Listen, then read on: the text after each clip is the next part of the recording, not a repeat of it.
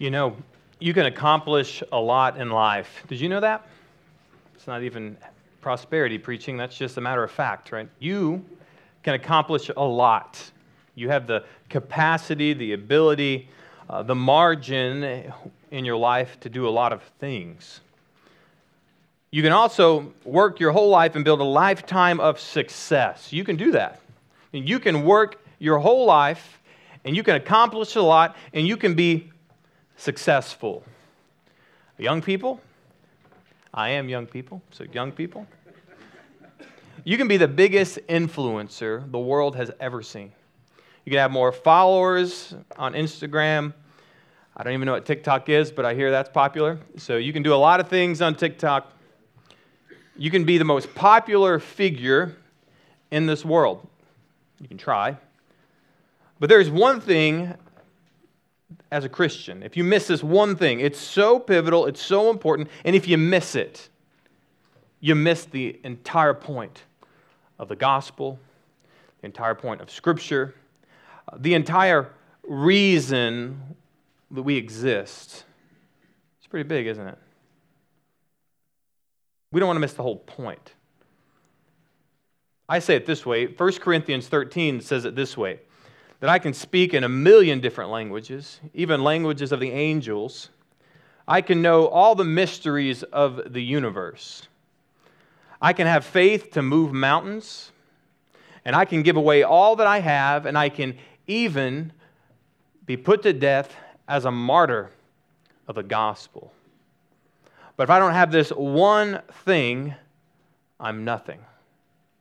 That one thing, the Bible clarifies over and over and over and over again, is love. If you don't have this one thing, you miss the whole point. You missed it. You missed the point of the gospel. You missed the point of existing. The point is this, that if we hope to build godly lives, which is where we are, right? We're here at part 2 of our sermon series, A Work in Progress, and we're finishing up the part 2 of this mini-series of building godly lives, and we have to understand, here's the point, that if we hope to build this godly life, if I hope to wake up in the morning, and I hope to be walking in righteousness, I hope to be living well in my marriage, in my church, I hope to be having great interpersonal relationships with God's people, and I hope to be hitting the target when it comes to the point of my life, I have to display Christlike love to one another, and it must be my primary objective. Doesn't that simplify things for you a little bit? Right? You can be doing all these other things, which can be very good things, but if you miss this one point, it was pointless. John 13, Jesus says this, when he wants to really fulfill all the commandments of Scripture, he says this in verse 34 of John 13. A new commandment I give to you, that you love one another, just as I have loved you. So not only are we asked to love one another, we're asked to do it in a particular way. And the particular way is the way that Christ loved us. And there's a lot of implications to that. We're going to get in a lot of that this morning. But the bottom line is our command is to love one another, and we do it the way Christ loved us. And it says, you are also to love one another. And here's a consequence of loving one another the way Christ loves us. Verse 35. By this, all people will know that you are my disciples if you have love for one another. You ought not to find it strange that if you do not love God's people, that people wonder if you're a disciple. You looking at me? Okay. If you ought to, if you have a problem or it seems to be too cumbersome or there seems to be too high of a hurdle for you to jump to be loving, not just be loving, but to love God's people, you ought not to find it strange to have people question, and you yourself ought to question, am I a disciple? Because that's what makes a disciple. Jesus says, you will know, people will know you are my disciples if you do this one thing. If you love one another. I think our churches are known too little for being churches that love the saints. We're known too often as places of conflict, places of division. And we wonder why people don't take Christianity seriously, they don't take the church seriously, because we don't take love seriously. You see, forgetting our primary purpose, and that is to display the very steadfast love of God that He displayed to us, forgetting that one thing is the biggest mistake Christians make. Forgetting this one thing. I don't want to oversimplify this because there's implications of love, and there's a lot. There's an infinite amount of implications that when we start loving, a lot of other things happen. But all these other things cannot happen outside of our love for one another. Our love for God, our love for people.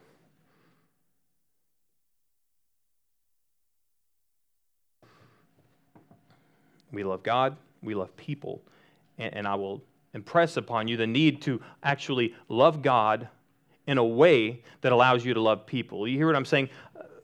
The problem is that oftentimes when we read Scripture and it tells us to love our neighbor, and it tells us, like we learned last week, that we have to have compassionate hearts and kindness and humility and meekness and patience. We find this as a list of things I've got to do, and you will see them as a list of things to do if you don't love God.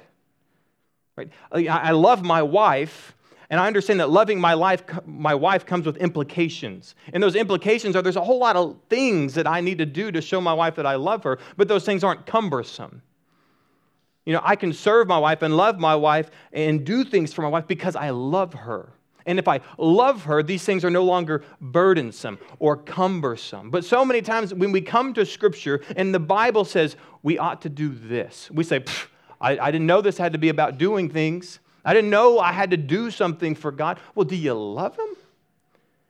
Because if you love Him, exactly what He says, what Christ says, like, my yoke is light. My burden is light. I'm not cumbersome. This isn't a cumbersome thing between you and me, because when you do this out of love, you understand why we do all these things. You understand why we go the extra mile and we spend the extra dollar. We understand why, because we love. You see how all this should come together in our lives, right? When we love, there is no amount of things we're not willing to do, and there's not a too much that we are willing to bear as Christians for one another. Just like in your marriage, in my particular marriage, I can't speak for yours, I hope I could, but speaking in my marriage, there's not a place we are not willing to go because we love each other. Now, a lack of love brings us a lack of places that we are willing to go, a lack of burdens that we're not willing to carry, and a bunch of hurdles we're not willing to jump over. And that sounds a lot like many churches in our culture, doesn't it? Why is love so important? Because Galatians 5:14 in the Old Testament, we can go there even back to Exodus, but at least the Galatians 5:14 says this: the whole law is fulfilled in one word. The whole law, all of it. You want me to sum up all of the Bible in one word? It's this: you shall love your neighbor as yourself. You shall love your neighbor as yourself. We've talked about this over and over again, but you've never had a problem loving yourself. And in our culture, people might say you do, but you don't. You treat yourself better than you treat anybody. You do more for yourself than you do for anybody else. You think more highly of yourself than you think of anyone else. Although you've caused more problems with yourself than anyone has ever created in your life. You are the biggest problem you ever had, and yet you love yourself. You jump all the hurdles in the world for yourself. You're willing to go the extra mile for yourself. You're willing to spend the extra dollar on yourself. Is this not true about us? That's why the Bible teaches us that the way you treat yourself, would you love others that way? Because the whole law is fulfilled in this one thing, that you would love your neighbor. Now in Colossians 3:14 and 15, you can flip there in your Bible, open it up on your tablet, reading out of the ESV. Paul wants the Colossian Christians to understand this one thing, that all the Christian virtue in the world, all of the goodness that flows from us comes from one source. Right? Your ability and your capacity to do all these other things in the Christian faith flow from one source. And this is so important for us to understand as believers, because if you have a problem, and I'm talking about a problem like maybe you don't agree with when the Bible tells you ought to do something, maybe you say, in my heart, I just don't feel like I have the capacity. The thing that is lacking in your life, if you feel like you can't do what the Bible says, if you feel like you can't truly love God's people, the primary problem is the source, that you have a lack of love. Because when we love, we're willing to go as far as we need to. And the Apostle Paul wants the Colossian Christians to understand this one thing. And he says it there in Colossians 3:14. And he says this to begin with. And he begins with asserting the primacy of love in the Christian life. The number one thing that we've got to do is this. And above all of these, put on love. We got to do over above everything else he just said. Remember what he said last week, right? He didn't say it last week. He wrote it all at once, but we talked about it last week, okay? And he talked about this. Because you're chosen, because you're holy, and because you're loved, you need to put on these things. Compassionate hearts, kindness, humility, meekness, and patience, right? You got to do those things. You ever been around people who don't love you? No one? Okay, well, just me? All right, just me, okay. When I'm around people who don't love me, the last thing that I'm shown is compassion and kindness and humility and meekness and patience. As a matter of fact, there's a whole list of things that I find in unloving relationships. There's a whole list that actually we read in Colossians when it comes to things people do when they don't love. Right? And we read it just a few weeks ago. They partake in things like sexual immorality, right? Idolatry, envy, right? They're people who they idolize things, they want things, they desire things, and they're willing to get it however they want it. There's a lot of our relationships that look just like that. And the problem is, when our relationships look like that, we lack one thing, and it's love. When our marriages, and we may have a problem in our marriages, in our home, in our church, and we have a problem of showing compassion and kindness and humility and meekness and patience, the problem isn't that you're not being patient. The problem is you're not being loving, that you're not loving. Your problem isn't a lack of patience. Your problem is a lack of love, because love is going to allow you patience. Too many times we try to focus in on these small things, like these attributes, these virtues of compassion and kindness and humility and meekness and patience and love. And it comes down to this: if you will love people, those things will fix themselves. Those things will figure themselves out. You may have to learn how to do it well, but they happen automatically because you love.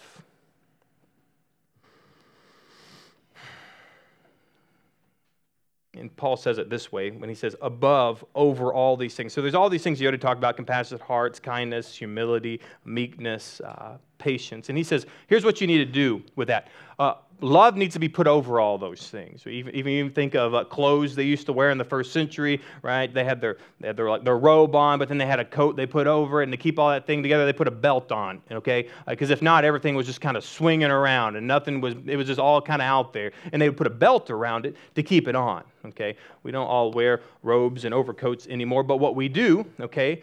Guys, you have pants on, you have a shirt, and you tuck it in, and to keep it all together, you put a belt on it, okay? And so when you're wearing all these things in your life, you need to make sure they're all fastened down by love, okay? You may be able to show compassion and show kindness and be humble and meek and patient, but you can't sustain it and you can't wear it well if it's not bound together by love. And that's why it was so hard for me last week not to preach last week, because it was like if we try to do all those things, and if you try to do it this week and you didn't love somebody in it, you probably failed. Which is great. Welcome back to class, okay? Because you missed something. Okay? You missed love. But I'm not talking about any love. Okay, I need you to pay attention here, because if you want to zone out right now, you're going to miss it. You're going to miss it. Okay? We're talking about a particular kind of love. We're not talking about I love football and I love pizza and I love, cartoons. It's not I love that. This is a love in the Greek that is agape love. And it's a particular kind of love because it's more than an emotion. It's not primarily about the way that I feel, okay? And let me not give you the definition with my own words. Let me give you the definition that Scripture uses when it defines agape love. There are other kinds of love in the Greek. We'll get to those some other day, not this morning. But what you need to understand is agape love. Write down 1 John 3, 16 through 18. 1 John 3, 16 through 18. Here's how we can know what love is, what agape love is. By this, we know love. We can know love. We can know what it looks like. We can know what it consists of because of this thing here. That He laid down His life for us, that is Christ, that He laid down His life, His preferences, right? He laid down what His interests were for the sake of ours. And so He laid down His life, and we ought to, therefore, lay down our lives for the brothers, okay? We're getting pretty concrete, but let's get a little bit more concrete. What does that mean in real time? Verse 17. That just means this. If anyone has the world's goods, that means if you have means, if you have things, if you have something, okay, and you realize when you have these things and you see his brother in need, yet closes his heart against him, how does God's love abide in him? You ever seen somebody in the church with a need, and you know you could fulfill that need, and you decide not to fulfill that need? That's the person in which we see in 1 John, the Apostle John says, the love of God does not abide in them. Okay? And I know we can talk about, well, what about everybody? What about everybody in the world? Great, but we're not talking about everybody in the world. Right now we're talking about God's church. And if you have a hard time loving God's church, you're definitely not going to love sinners who aren't redeemed, who don't have these commands to follow, and the power of the Spirit in them to sustain their love towards you. You definitely can't love those people if you can't at least love the people who are called to love like you are. And so I am talking about the church. And I want you to talk about the church, because these people who are in the church, that is people who have turned from their sins and they trust in Christ, how long are they going to be with you? Eternity. Okay, you're going to have to learn how to love the people you're going to be with forever. If you're not, you're going to have to spend such a long time trying to get along with people, and you know you're going to be with them forever. And all I'm trying to say is for you and I, the least we can do is lay down our own desires and our own preferences for the sake of the people in God's church. The least we can do is if we have something that someone needs and we know they need it and we don't give it to them, how can we love? Verse 18, little children, let us not love in word or talk, but in deed, in truth. See, here's the final nail in the coffin of what is love, okay? Love is not what I say. Okay, love is not that I tell you I love you. That's not love. Okay, love is something I do in both deed and in truth. The way that I do it is truthful and honest and integrous, and it is shown by how I live my life toward you. That's love. And I know that because when I look at Christ and what he did for us, for me on the cross, I look and say, that's exactly what he did. Integrous, honest, meek, humbled himself to obedience, even death on a cross. Said, not my will, God, but your will be done. Laid down his own preferences, his own interests, his own desires for the sake of those he loved.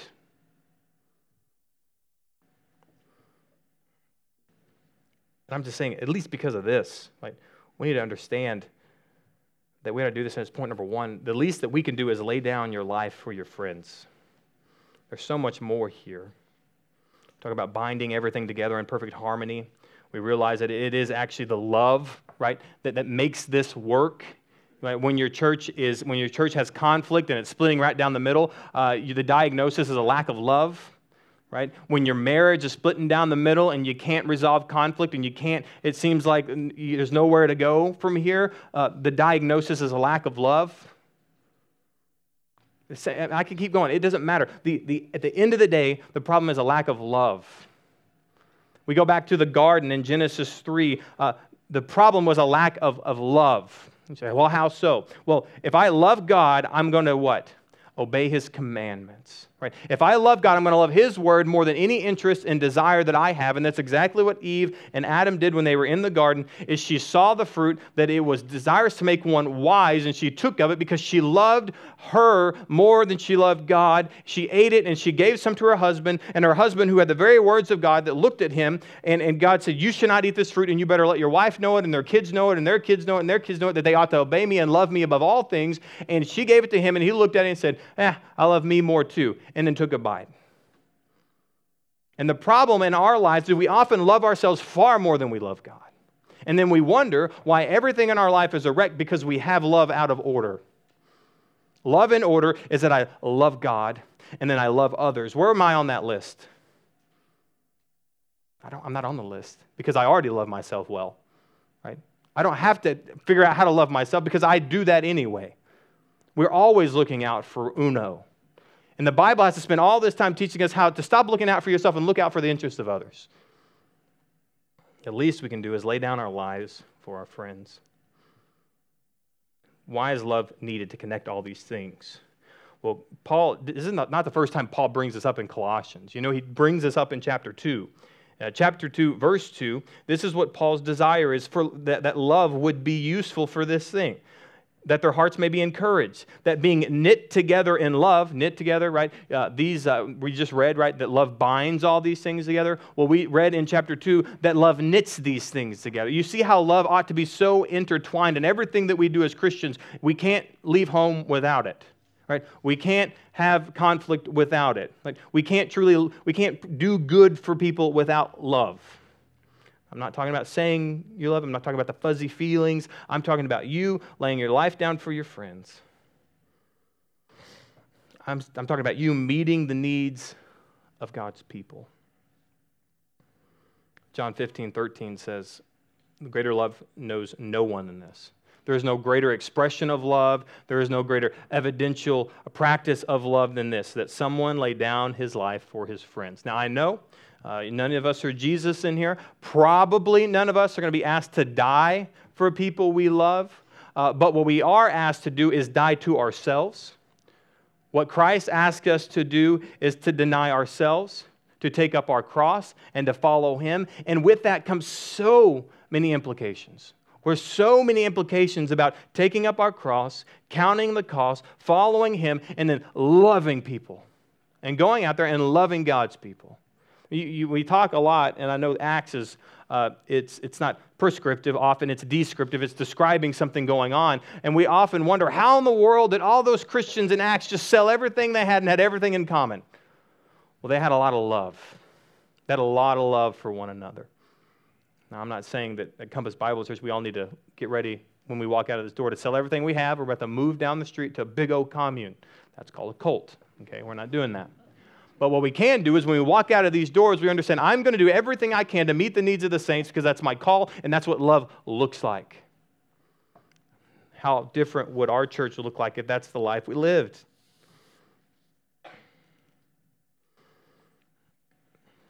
What we need to do, just in practical application this week, is we need to think about people in our church. I'm not talking about your friends outside of the church. I'm not talking about your family. All right, I'm not talking about even if you have family in here. Let's don't count them in this, okay? What I want you to do is find some people in this church and lay down some of your own comfort to be their comfort. This week, I want you to not look out for your own interest, your own desires, your own preference, your own comfort. I want you to lay that aside, and I want you to pick how many people? I said in your application questions. Pick 2 people. Write down 2 close friends in our church, and I want you to list one way you can be a benefit to them this week. Find 2 friends. Write down a way for each of those friends how you can be a benefit this week. And if you could say something, I don't have any friends here. Great. After service, make some friends. That's not funny. Go make some friends. And before this week is up, before you come back next week, your homework is to be a benefit to them. Can you just imagine the love and the relationships that would erupt in this church if we would do that this week? Could you imagine? And we're getting somewhere for all this. We're setting up a foundation so other things don't happen in our church. But that's something practical that we could all do this week.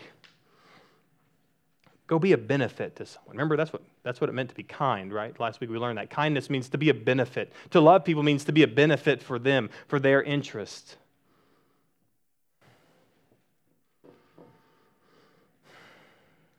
You know, it's your eagerness to display God's love has a direct result in the extent to which you pursue this other thing that's so important in this text, and it's called peace, right?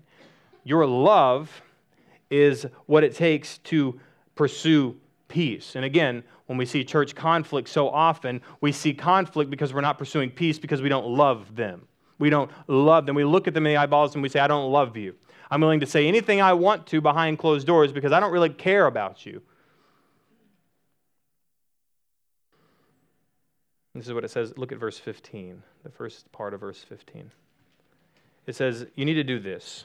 Colossians 3:15. You need to let the peace of Christ rule in your hearts, to which indeed you were called in one body. So much here. And I want to try to unpack it. This is going to be the longest part of the sermon. Okay, so buckle in. All right, we got to know this. Okay, because so many of you, I got love. I'm locked in with love. Okay, well, show me right here. We need to let the peace of Christ rule in your hearts. Well, there's an imperative there. You remember, imperatives mean this is something the Bible looks at us and says, you must do this, right? It's one of those areas where you're like, okay, I know, sometimes it's hard for me to know what's the Bible telling me to do. Well, this isn't one of them because it's a second person imperative. It's a verb, and it's telling you to do it, okay? And that verb is this, that it should rule in your heart. That the peace of Christ shall rule in your heart. What does that word rule mean? It means to arbitrate and to govern. Okay, so the peace of Christ ought to be the arbitrator in your life amongst other people. Isn't that such a good word, right? Well, the peace of Christ in my life ought to be the end of the line when it comes to when conflict enters my life from someone else. Because the same peace that I was given by God ought to be the same peace that arbitrates my peace with other people. And it's the kind of peace that loves in the kind of way that we are humble and patient and forgiving because Christ forgave us. You see that? When conflict gets to my front door, it's over. Because the arbitration of the peace of Christ is what fixes my problems. When you come with me with a problem, you're going to leave with reconciliation. What if we thought about that? Because so many times what we say instead is, you come to me with a problem, I'm going to give you a problem. Isn't that how we often, our attitude is towards conflict? But yet, scripturally, when people come to us with conflicts, they need to leave with resolution. When people come to me with a conflict towards me, they need to leave with reconciliation because I let the peace of Christ rule in my life. So much here, and I gotta dig in. All right, we need to understand the nature of Christian peace, right? The nature of it. Like, what does it consist of? What is the identity of Christian peace? Because it is different than the peace of the world, you realize. I mean, it's by no strange reason that Jesus says, my peace I give you. I give you my peace, and it's not like the world's. It's different. And so we got to understand, what is the nature then of Christian peace? Christian peace is that very thing which Christ purchased for us, and it is to produce joyful communion with God and extend to joyful communion with God's people. Did you hear that? All right. Christian peace did this one thing for us.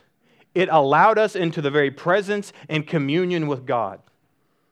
And you know what kind of communion? A joyful communion. And this is why it's so difficult when people think it's a begrudging thing to love God well. God had loved us so well that He gave His only Son, that whoever would believe in Him shall not perish, but have eternal life. We're ushered into the presence of a God who purchased us, and then we look at Him and say, I got to do all this for you? No, we say, I get to do all this for God. I love Him. He purchased me. He won me. He bought me. I'm His because He loved me. Because I was unlovable, and yet He loved me anyway. You see that in the picture of the gospel. And we ask, why is it so hard for you to love God? Why is it so hard for us to love God when He did so much on your behalf?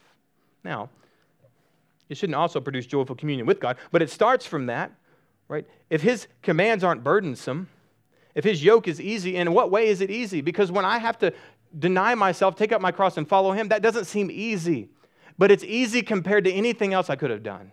It's easy compared to any other life I could have lived. It's so easy because I love Him so much that the least I can do is take up my cross and follow Him. And then it's so easy to deal with a bad relationship with somebody in the church because what is the other option here? Live in enmity with God? Right? Live under my own desires and my own passion and my own flesh. There's so much more I can do here. All I got to do now is go resolve conflict between my friends. That's easy. That burdensome's light. That's so much lighter than having to try to fix my relationship with God, which is impossible. But I can go fix my relationship with my friends. I can go fix my relationship with my church. And so the very nature of Christian peace is as I extend my communion, my joyful, loving communion with God's people. And when I have a problem, I fix it. We solve it. Why? Because I want us to know something. Man, there's so much here. You have to know this one thing. You need to understand the weight of the peace of Christ. Right? Before you create conflict in God's church, and I would argue if your brother and if your husband and your wife, a husband and wife, if you're Christians, you better understand the weight of Christian peace in your marriage and what it costs to have Christian peace and what is expected because we have the kind of peace that comes from Christ. You need to understand the loftiness and the weightiness of the peace of Christ. And you better be careful before you step on the peace of Christ and create conflict. You have to be careful. Because here's what the peace of Christ costs, and this is what happened. Colossians 1:19, you don't have to flip to it. I mean, it doesn't take very long if you want. Colossians 1:19 through 20. For in him the fullness of God was pleased to dwell, and through him, in order to reconcile all things to himself, whether on heaven and earth, he made peace by the blood of his cross. You realize that Christ coming down is fully God, fully man, coming down in the flesh to make peace in order to give us the nature of Christian peace. It took him shedding his blood. And so I want you to know that on all of the saints of God, the blood of Christ is poured on. And so when I am looking at all the saints in Christ, all my brothers and all my sisters, and even my wife, I look at her, and before I try to step on the bond of peace, I have to realize I'm looking through the blood of Christ. And are you willing to get into conflict with somebody who has the blood of Christ covering them? Because I'm going to tell you, God isn't. God is not willing to pour wrath out on people who have the blood of Christ on them. But why are we? How do we have the audacity as Christians to pour our wrath out on people whose wrath has been covered by the blood of Christ? Do you see the weight of peace? The weight of peace should be so lofty, and it should be so dignified and honored among Christians that that's a place I don't step. Peace is away from peace into conflict is not a place I go as a Christian. It's not the realm that I exist in among my brothers and sisters in Christ. And here's why. Second phrase, verse 15. It's to this that you were called in one body. This is your calling, kaleo. Remember, this is your kaleo. That means kaleo is your responsibility. This you were called to. This is what is expecting from you. This is what it means to be you. To be you means that I live in peace with my brothers and sisters. Can I give you another scripture? Ephesians 2, jot that down. Ephesians 2, 13 through 14. I pick out Ephesians 2, 13 through 14 because of two main things. It talks about the peace of Christ and how he purchased us, but it also talks about the need for brothers and sisters now to be united in one. You see, in the church in Ephesus, you had these two groups, right? You had the Jews and you had the Greeks, and they were different in culture, different in race, different in nationality, different in all of their preferences. And here's what it says. But now in Christ Jesus, in him, but through his blood, you who were once far off, you were far off from God and you were far off from one another. You were far off. But here's what happens. You have been brought near by the blood of Christ.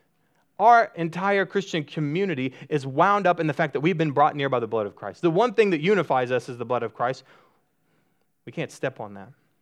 But here's the good news. Verse 14. This comes to our relationships.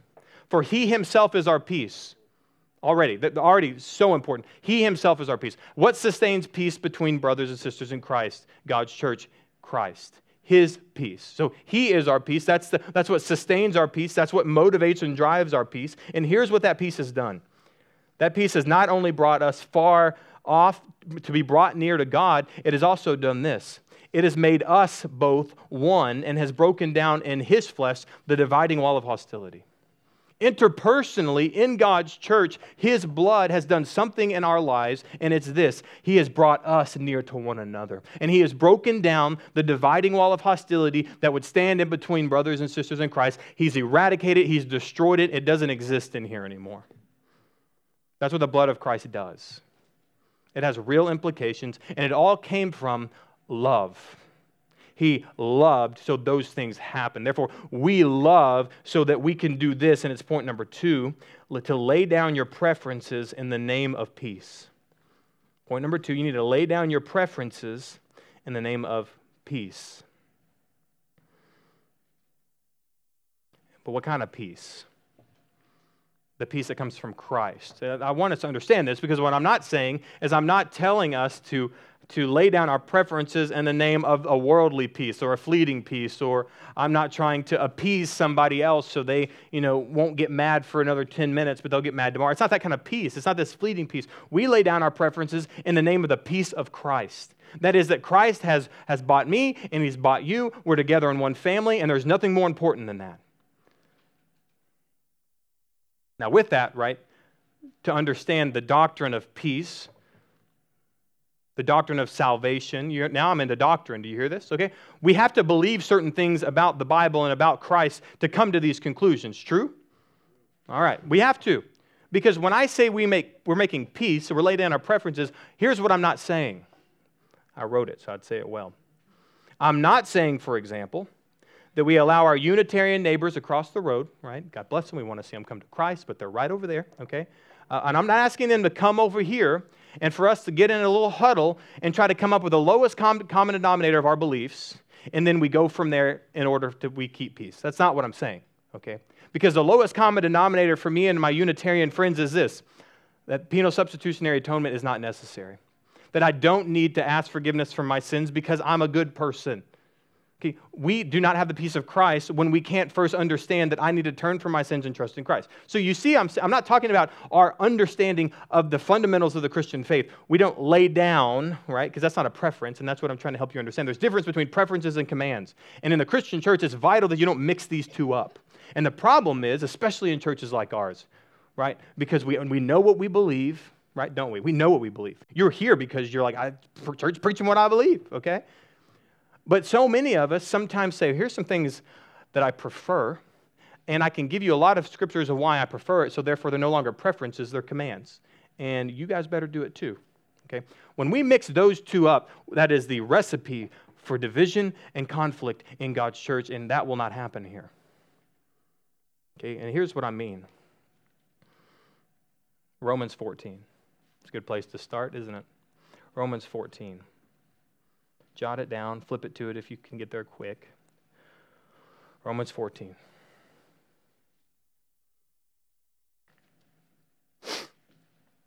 Paul says this, the church in Rome. He says, "As for the one who is weak in faith, welcome him, but not to quarrel over opinions." Now, a couple of observations. Number one, a one who is weak in the faith. Are they in the faith? Are they? They are, because it says they're in the faith.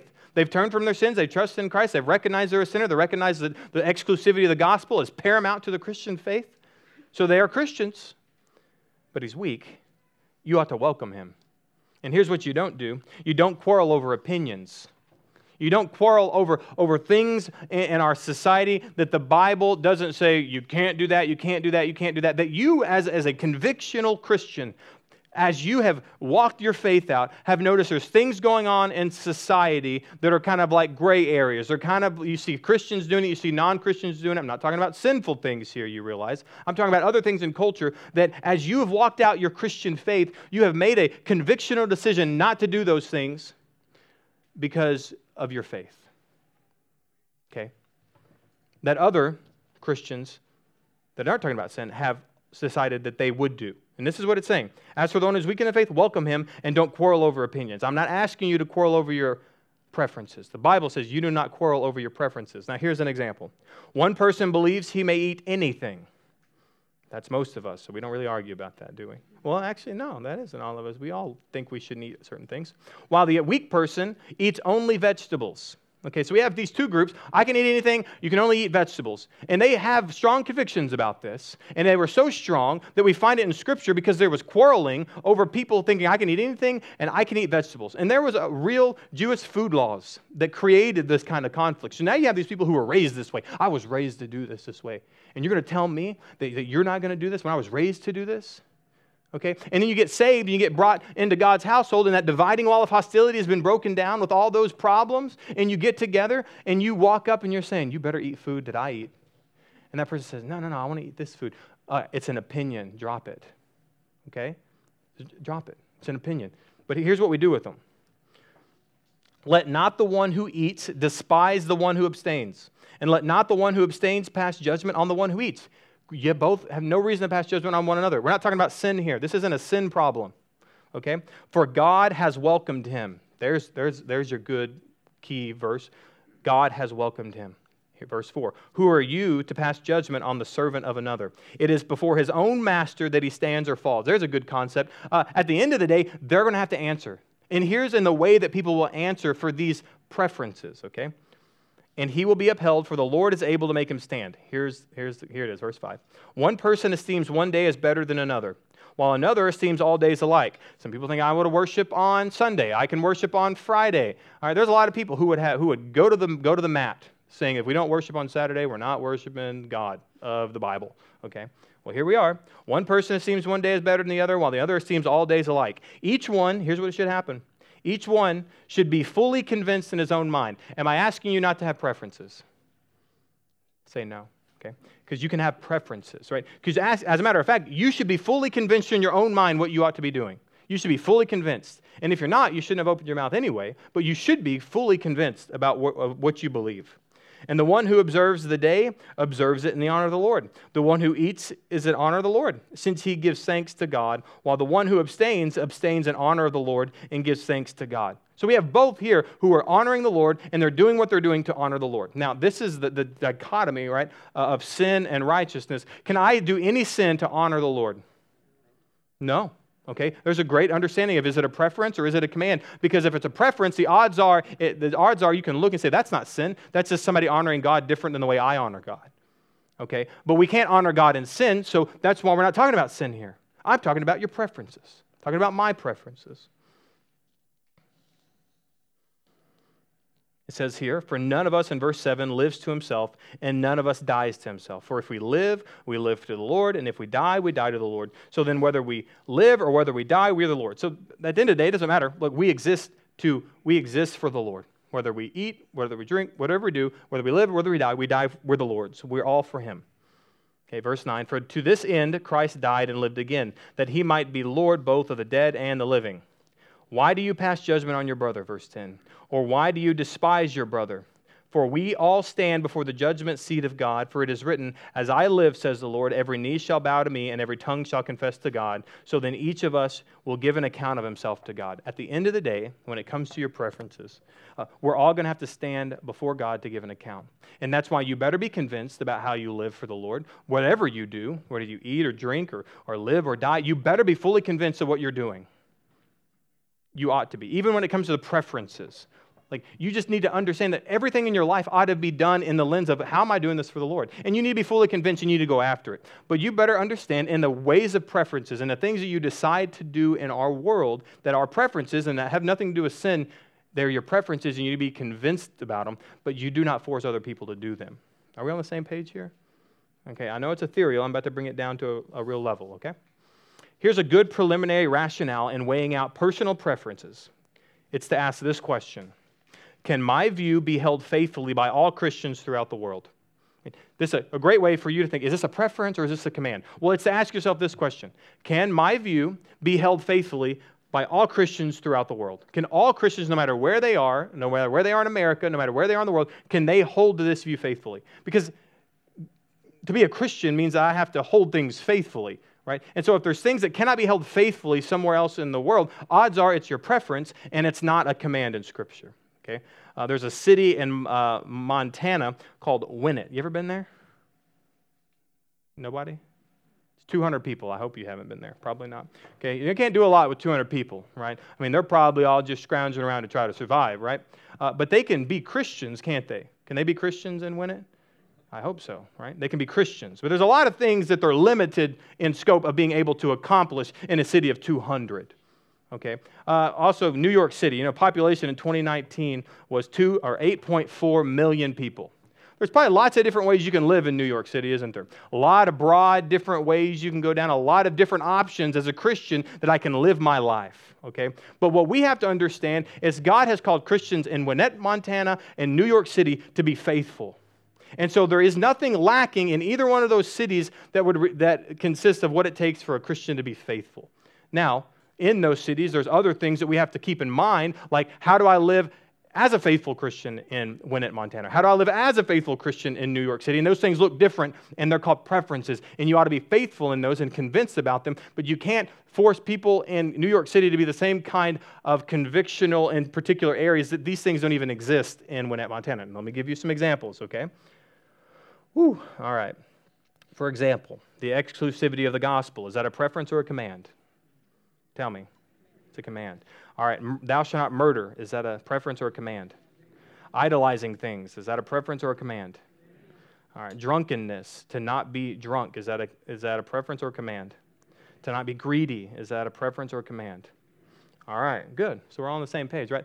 Those are things that are non-negotiable for all Christians. I don't care if you live in Montana, New York City, New Braunfels, Texas. We all do those things. Okay, we have to. There's no choice. Okay, here we go. All right, probably preferences, right? Probably preferences. How my kids are educated. Okay, all right. How my kids are educated. There's a lot of different ways that we can educate our children these days. Okay, but we have to understand that how we choose to educate our children, we got to understand that, okay, what does the Bible teach about these things? Where is my limitation for how I can cause and call other people to educate their children? Okay, we have to understand this is probably a place that Scripture calls a preference. And the reason is because when I go to Winnett, Montana, and there's 200 people there, there's probably only this amount of options for schooling children. True or false? 200 people. Okay? In New York City, I probably could educate my children 100 different ways a Sunday. Okay? And now it would be absurd for somebody in New York to then take their family to Winnett, Montana and say, you better do it this way. And they're like, what do you mean?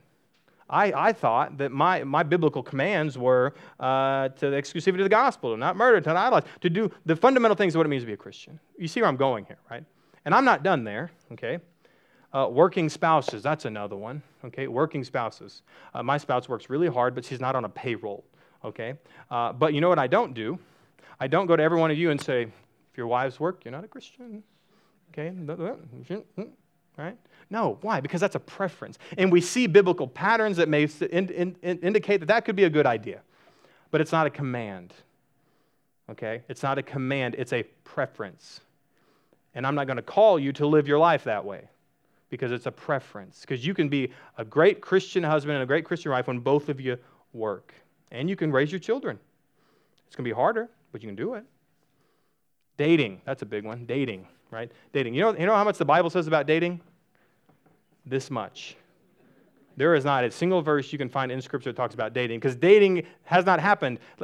Dating has become a thing only in the last 100 years of human existence. Dating has become a thing. Are there godly ways to date? Are there biblical principles to date? Does the Bible say that your kids aren't allowed to date until they're 21? Does your Bible say kids aren't allowed to date until they're 18? Okay, that's probably a preference, isn't it? Okay, and preferences mean that I need to read the Scripture, my family's going to read the Scripture, and we're going to come up with a good biblical principle, and it's going to work, and I'm going to be convinced of it in my family, and I'm not going to force your family to do it.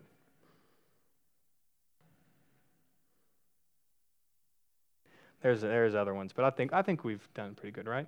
Have we concreted that? Okay. The point of the matter is the peace of Christ is so weighty. It's so significant that if I'm going to cross that line from peace to conflict, it better be because of a command of the Bible and not one of my preferences. You hear me?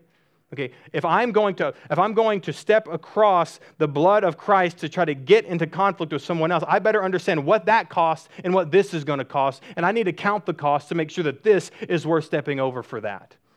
Do you hear what I'm saying? This is how we're going to stay united as a church. And this is what the Bible says about us staying united in the church. And I think one of the biggest problems in our society is we don't have enough pastors in their pulpits preaching this. Okay? We're not afraid to preach Scripture.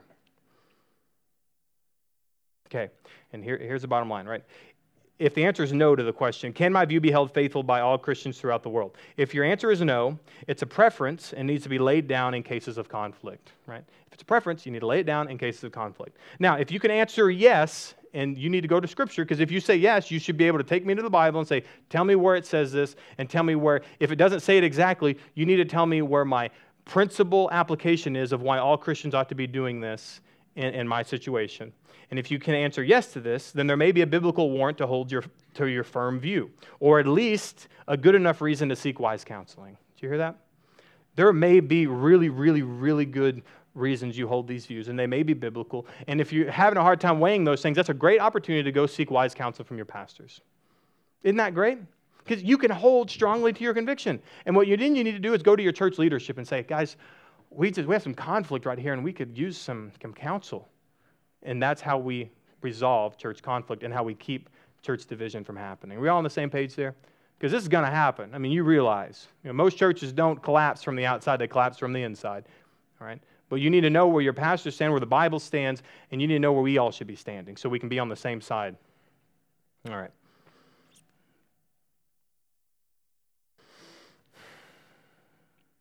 And this is really kind of what it comes down to, right? Instead of being known for voicing our preferences as Christians, instead of being known, like, are you one of those persons that when you walk in, people are like, oh, there they are. They're about to tell me everything they think, all right? Or, right, when you walk into the room, are you going to be known for something completely different? Are you going to be, when people walk in the room, this is what you should be known for, and it's found in the last phrase of verse 15. It says this, after all of these things, you also need to be thankful. Right? Be thankful. You know what makes division cease? Thankfulness. You know, it's hard to divide with people that you're thankful for. See, in the immediate context, and I want to talk about the immediate context because I'm not just talking about, and Paul's not talking about being thankful to God here in this immediate context. Now, in a few other verses, just a couple more verses down, he talks about giving thanks to God. But in this context here, we're talking about being thankful for people, being thankful for the church of God that he's placed around us. It's an interpersonal thanksgiving here. So we're talking about being thankful. And again, it's another second person imperative, which means it's a verb and it's something you get to participate in as a Christian. You get to be thankful. And the Colossian calling, what Paul's calling the Colossians to, is to be thankful for these kind of people. Those who are chosen, holy, and loved. You remember we talked about that last week, right? If you're chosen, holy, and loved, you need to be thankful for these people. And who are those people? Christians, right? You need to be thankful for the Christians that are around you. And if you don't know Christians around you, get to know Christians around you because you're going to have a hard time keeping unity with people you don't even know. All right? It's a lot of times people in the peripheries who create a lot of conflict because you don't even love the people in God's church. Get in there, love the people in God's church. And even if you're in the middle of the core group of the people in this church, love the people all over the church because when you do, you're going to be less likely to create conflict because you're thankful for people and it's driven by your love for people. And I say this, that for us to love is to be thankful. Do you realize that? For you to love is to be thankful. And I tell you this, if you can't think of someone to be thankful for, you may be lacking love. Right? If you can't think of someone in your mind, if someone in your mind in this church doesn't pop into your mind when you say, I'm thankful for blank. If no one can pop up in your mind, now if you're brand new here, I get it, okay? You're probably not thankful for that guy who's yelling at me right now, okay? If you can't think of someone and you've been here for a while, you may not be displaying the love of Christ. You ought to be in your life thinking of, I'm thankful for that person. I'm thankful for that person, and here's why, okay? And it's so important that I put it this way in the final point. Point number 3. You need to display your thankfulness regularly. You need to display your thankfulness regularly. In your application questions, I have 2 questions that have to do with this point. But the one, I'm going to have you reading areas in the New Testament where Paul, the apostle, writes over and over again, I just pray to God because I'm thankful for you guys here. When you might say, well, isn't he praying to God? He's writing it out to people. Right? If he was just praying it to God and didn't see the need to tell people, he wouldn't have wrote it. He wrote it because he wanted people to know that he was thankful for them. And we often need to be spending time telling people we're thankful for them. Maybe you do pray you're thankful for people to God. You need to be voicing that to people in your church. Paul thinks it's such a serious part of what it means to be a Christian for us to be thankful for our brothers and sisters in Christ. And I am telling you that it's going to be so important for you to display your thankfulness regularly. Something Kayla and I do often. Anybody else in here can be negative sometimes? All right. See, yeah, we all agreed on that one. All right. Me and Kayla can also be negative sometimes. And actually, one of the hardest parts about being in ministry is you can become real cynical very quick, right? All these problems, no one likes you, like I don't have any friends, whatever, all these things. I have plenty of friends, people love me, all those good things. But in ministry, things can get hard. And you can get real cynical real quick. And the last thing you can do is be thankful. And you can just be so negative all the time that Kayla and I have an agreement in our marriage that we stop, and I believe Pastor Evan and Candace do this too, and we stop and say, you got to tell me a couple of things that you're thankful for. You can be negative about all these things in your life, but you're going to stop right now and you're going to tell me, what are you thankful for? And we stop, and it's not a humbling, it is a humbling experience, because once I'm just going off on being negative, my wife says, what are you thankful for? And then I don't want to say anything, because then I'm like, oh, she got me, okay? And so I have to then chill, quit creating conflict, and create thanksgiving. And that allows me to have a unity in my marriage and unity in my church, because probably what was coming out of my mouth was not for the encouragement of God's people anyway. It was unnecessary. And so that's what we do. And we do it because you have a hard time being negative with people you give thanks for. You ever notice that? It's a hard time being negative for people that you're giving thanks to. Because it's so hard to be telling people, I'm so thankful for this, I'm so thankful for this, I'm so thankful for this, while at the same time being, I hate that person over there. God, I'm so thankful for you. Then you're lying. Okay? Then you're not showing any kind of Christian virtue of the proof of the Spirit that lives in you. I have a ton of stories how this happens in my own life, and since I got an extra minute, I'll tell you. There are men that I truly have loved in my life throughout ministry. Men in ministry that I love. And honestly, sometimes they're just on my nerves sometimes, okay? On my nerves. And often what I do is I sit and say, well, I'm thankful for this person for these things. I tell them. I say, well, I don't tell them. I often do, but I at least say it to myself. I love that this person does this, and they're this, and they're this. And then I realize, all these things that I was aggravated for amount to nothing compared to all the reasons I'm thankful for these people. Now, because of that, I want you to do this, and it's application question number 3 on the back of your paper. But I want you to name 3 people who attend Compass Bible Church, this church here, and I want you to write down something that they have done that you're thankful for. This week, I want you to name 3 people from Compass Bible Church, and if you're like, I don't know 3 people, go get to know 3 people, have them do something for you, all right, and then tell them you're thankful, all right? But you need to go out there, all right, and you need to name 3 people, and you need to write down something they've done you're thankful for, and I want you to make a plan to tell them this week. Make a plan this week to tell them. Now, I know this is a practice and application, you realize. But if you did these 2 things, it's on your back your application questions. 1, which is the first one that I talked about earlier. If we were to write down close friends in our church and list one way you can benefit them this week, if it didn't just become an application this week, if this became what our church was, that we often went and became a benefit to people we loved, and then we also often told them and expressed how thankful we were to them. And this wasn't just something we did this week, but it's something we did every week. Can you imagine how much unity and love this church would display every single week? But the problem is we often aren't benefits to others, and we often don't show our thanksgiving to others. Now, I know it's hard to tell this church because I'm looking around, I'm like, you're a bunch of thankful, loving people, okay? Which is good, but I'm telling you, we can do better. We can get out there and we can love people because of the love of God. And here's where we often hiccup, especially people who accuse of legalism, right? It's not only out of duty that we put on love. Is it a duty? Yes. Is it a duty for me to get up and love my wife every day? Well, yeah, it is my duty. It is my responsibility, okay? But it's not only a duty, right? There is a duty involved, but it's not a burdensome duty like we've talked about. And it's because I love the opportunity to love my wife. Do you hear that? I love the opportunity to love my wife. Now, the same way, I love the opportunity to love my church. Okay, that's why I spend so much time preparing for my sermons. That's why I try to spend hours and hours every week counseling. That's why me and Pastor Evan spend hours a week meeting about how we can love our church better. I love to love God's people. And it should be all of our callings to which we were called to love God's people.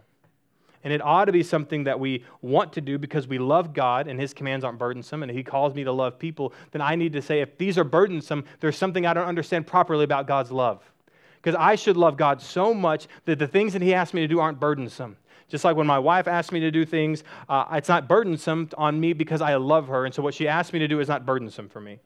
And what God's Word asks us to do as Christians should not be burdensome for us. And we can say it this way.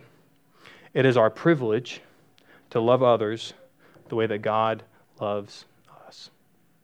Pray with me. God, we thank you for loving us in such a way where we can display it to others. God, that it wasn't just that you laid down your life, but it's that you displayed it through your life what it means to love. And God, we have no excuse or no opportunity to ask what is love when your word teaches us that you are love, that everything about you is love, your attribute is love, you give the characteristics of love in everything that you do, and you have called us to love the way that you have loved us. And so I just pray, God, as we build your church here, that as more and more people come into this church, God, that they would see love expressed. They would see it lived out through the lives of the saints in this church. And they would also see it through the benefit of church unity. That we're not unified because we don't talk about things of disagreement. We're not unified because we won't talk about theology, but we're unified around what we believe about you, and therefore we allow preferences to fall on the wayside. God, I pray for convictional Christians. I pray for Christians in this church that have convictions about as many things as they can have convictions about, and that they would still be unified. And that is my prayer. And I pray that through all that, we can also give our thankfulness, give our thanksgiving to one another. God, that as we give thanks to you, we remember and recall the people who have been such a benefit in our lives, that we would also reach out to them and be thankful. God, I look forward to the fruit of this church and seeing how all these things come about in the life of our people, in the life of this city, through the faithful ministry of the saints at Compass Bible Church. We pray all these things in Christ's name. Amen.